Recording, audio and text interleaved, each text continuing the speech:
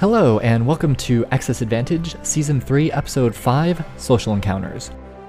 In this episode, we're going to start off with a brief overview of the social skills, so we have a solid foundation of understanding the rules, and that way we know how the new social encounter suggestions and rules in the EPG Part 3, Chapter 3 interact with what we currently have.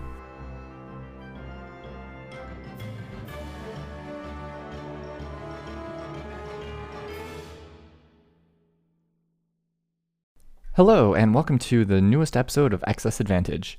Since today's main topic is going to be about the social encounters expanded rules in the Expanded Player's Guide, I figured beforehand we would just touch on social skills a little bit to have a firm understanding of what the optional rule in the EPG does to the current existing rule system.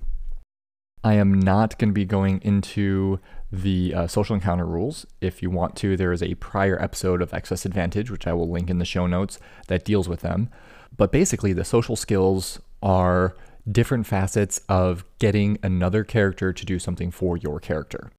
If you're trying to get them to do something for you, that is a social skill check. And they each approach it differently.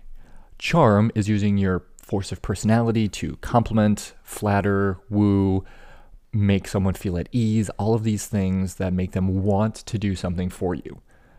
It's the more general social skill when you're not quite sure what social skill to use. Charm is a pretty good fallback. As we discuss the other social skills, we'll get into when you would and would not use them. But if you're just trying to get someone to do something for you just because without any ulterior motives, that's charm. Next up is coercion, which is using fear of force, or sometimes even force itself. You're trying to browbeat someone, you are interrogating them and torturing them. Anything where there is force, fear of force, potential for inflicting pain or suffering, that's coercion. It is definitely the bad cop skill, whereas charm is the good cop skill. But the main thing is if there is at least a threat of force, you don't have to actually beat them up, but just staying there being imposing is coercion. Next up is deception, which is anytime you lie to someone. Now, the important thing is this is anytime you lie or purposefully bend the truth. You could be flattering to someone, which normally would be charm, but if you're not sincere about it and you're trying to use their vanity against them, you are deceiving them, you're not charming them. So deception is anytime you are not being truthful.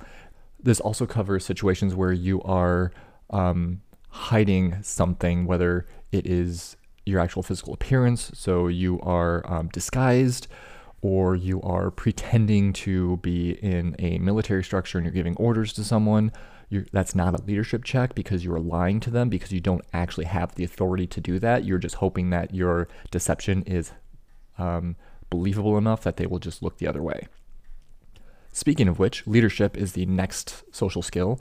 And this is when the person you're talking to is going to do what you want based out of a feeling of or a sense of duty or fear of reprisal, as long as there is a legitimate something backing you up. So a police officer telling a civilian to move along, a private in the military being given an order by a lieutenant, things of that nature where there's an actual reason for someone to listen to your orders.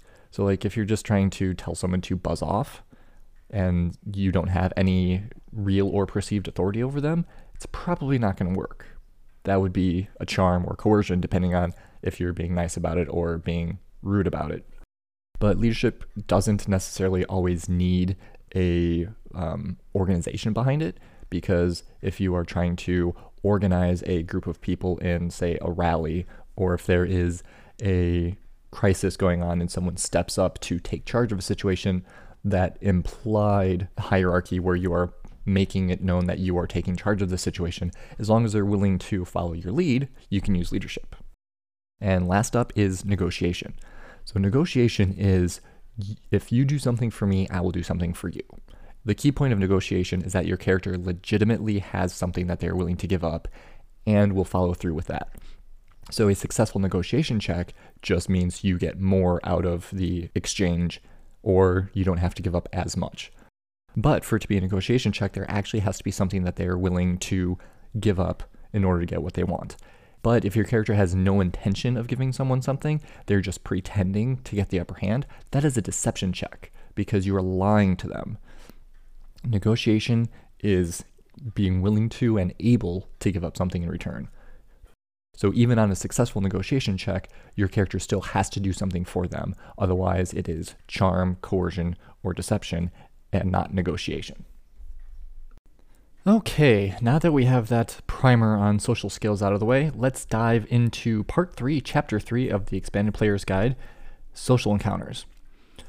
So the big thing about social encounters is that Genesys is one of the few systems that actually has dedicated rules to how social encounters work, and there are mechanics behind it, as opposed to most games which just say either do one skill check and that's it, or have the players role play it out and then as a GM decide what happens.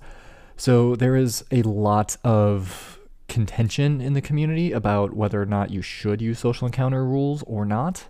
And if you don't think that you should use social encounter rules, then you can go ahead and ignore this episode because none of it is going to be germane to you or your table.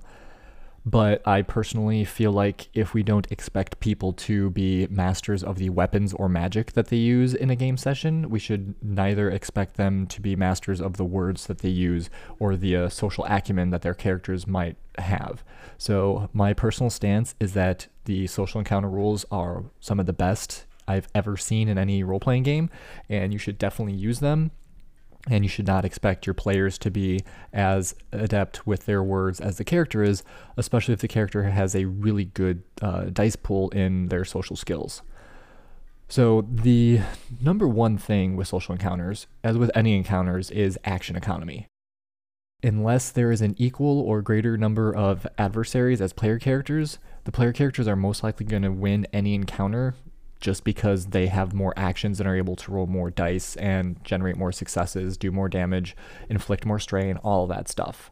So in the core rulebook on page 204, there is a Nemesis extra activation rule, which should be used for any major Nemesis. Not all Nemesis need to have this rule, especially if they're more of a minor supporting role, but like a campaign long big bad is going to want to do this, because it gives them more chances to act against the PCs as well as more chances to roll dice.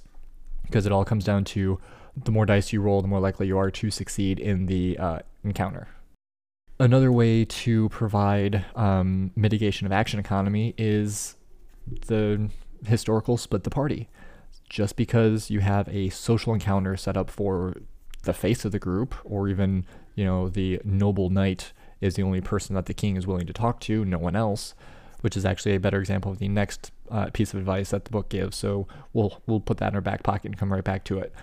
In many TV shows, movies, books, we have the situation where the main group is split. So you have the face character doing the social thing. You have the bookish character doing the research thing. You have the physical oriented character, roughing up people trying to get information, that kind of thing. So splitting the group and giving the non-social characters something else to do cuts down on the number of dice rolls against the specific adversary who is the focus of the social encounter. The next item that we're going to come back to is refuse engagement. This one just kind of, for some reason, never occurred to me until I read it in the book. And this goes back to the example of the knight is the only one the king will talk to, because there are many settings where there are social protocols and there are social statutes that need to be upheld and observed. And a member of royalty probably won't bother talking to a commoner. And this could be a fantasy game where you have a duke, a countess, a king, queen, prince, princess. Any person in a position of power is going to be a member of the aristocracy, and therefore they only interact with people of the aristocracy, and they have people that deal with the commoners. And even though the PCs are major players in the world or in the universe, galaxy, however big your campaign spans, if nobody has noble credentials, then that nobility might just flat out refuse to see them. So if you are unable to have an audience with someone, you are unable to make skill checks against them. So that could open up side quests for your character to do something that would get the attention of the nobility. Maybe do enough things to have one of them knighted, or, woo a member of the nobility and marry into power to allow them to actually be able to interact with the people they need to talk to.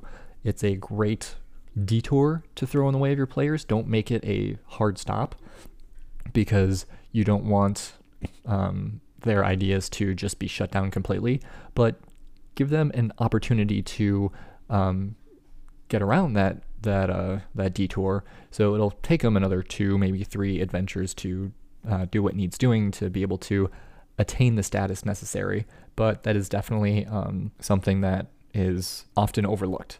Just because PCs have a good skill check doesn't mean that they are automatically allowed to roll the dice. The next piece of advice in the book is main adversaries and supporters. This is very similar to combat encounters, where you have a main rival or nemesis with a few minor rivals or minions supporting them. So you do the exact same thing with social encounters. You have your main adversary, usually a nemesis if it's a big social encounter, because then they'll have a strain threshold. But again, see the previous episode about social encounters for more advice on that. But just, in a court situation, you have hangers-ons, you have gawkers. If you are meeting with a criminal in the underworld, they're probably going to have their own posse with them who might throw out challenges to other player characters. So you are sort of splitting the party, because everybody is still in the same social encounter, but everybody has different tasks that they're assigned to do, because if you don't take out the supporting minions, then they're just going to cause more strain to the player characters, and they are more likely to capitulate than get what they want. So being able to spread out the skill checks against multiple targets definitely makes it a lot easier to manage, so they're not all dogpiling on the one nemesis in the encounter. One that I find very fun is the idea of dealing with conflicting assertions. This is a wonderful reminder to throw in boost and setback dice as needed. The example given in the book is, if one PC threatens the NPC and the next PC tries to charm them, you can add setback dice to the check and remark that the NPC is becoming confused and distrustful. One of my players, she very much enjoys seducing dang near everybody they come across. So do I let her roll her charm check? Yes, but I usually throw in like 3 or 4 setback dice if that person is trying to kill her, because, well, kill her character. I don't actually advocate killing the players around your table, but I throw in a fair number of setback dice onto the check, because it's very unlikely that they're going to respond favorably to that, because there is that animosity against her character and the player group as a whole. Long story, but pretty much the first time they encountered this main NPC, they literally beat him up and kept beating him up to prevent him from casting spells to get away for like a week straight, so he very much hates them. Another thing that this brings to mind that isn't explicitly talked about in the EPG but falls under the same heading is pay attention to character motivations, because going against an NPC's motivation will add a setback or 2, depending on if it is a desire or a fear, or if it's a strength or flaw. The strengths and flaws are 1, fear and desire is 2. And also check the player character's motivations, because if they go against one of their own, they might add 1 or more setback dice. So the motivations are a very important facet of your character, especially during social encounters. And the next piece of advice they give is cooperation. If a bunch of PCs are performing the same basic type of skill check, they're all working together to negotiate a trade agreement, or they're all interrogating a criminal that they just arrested, or they're all doing the same type of check, then turn to page 26 of the core rulebook and use the rules for assisted skill checks.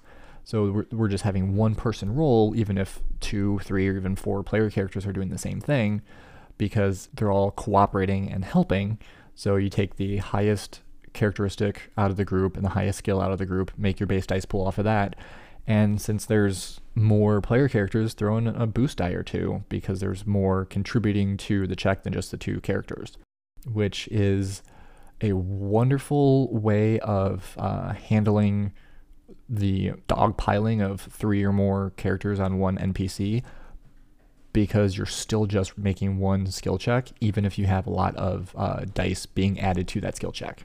And I think cooperative skill checks are one of the lesser used types of skill checks, which is kind of sad because the cooperation rules are pretty amazing. And then lastly, on page 108, we have the new rule, group leaders. This is more applicable for anybody with a gang or a guild or a bunch of people who are beholden to them in one form or fashion. Someone who has a lot of hangers-ons is more likely to hold on longer than if you just meet some rando on the street. And the idea is that when you're dealing with a large group of people, instead of using the cooperation rules, you just increase the strain threshold of your leader based on the number of individuals in their group, which ranges from +5 for 10 to 25 individuals in the group, all the way up to +25 if there are more than 500 people in their organization. And this is great for when you are getting an audience with the king at court. It is great when you are trying to broker a deal with a criminal and their gang, trying to get safe passage through their territory or whatever. There's a bunch of them, so therefore the more sizable the group, the harder it's going to be to convince them to do something for you. And I think that is a great compromise if you don't want to use any of the others. You just want, your 4 player characters to make as many skill checks as they can against the adversary. Great. Well, they have +15 to their strain threshold because there's 80 people in that specific organization. Or if you're dealing with a bureaucratic nightmare of 700 people, well, you just increase their strain threshold by 25. And that is insane. They are more likely to tire out the player characters than they are to fully capitulate, because most nemesis are going to have a strain threshold between 15 and 20 anyway. So you are more than doubling their strain threshold for this specific encounter. So, it's a great starting point. Bust out the other rules as needed, and be sure to talk with your players and make sure they're on board and they are well aware of any additional rules that you're using from this chapter. So those are some great additions to your social encounters to make them more dynamic and more exciting, and make your adversaries last a little bit longer than they would otherwise. So remember, regardless of success or failure of your roll, always check for excess advantage.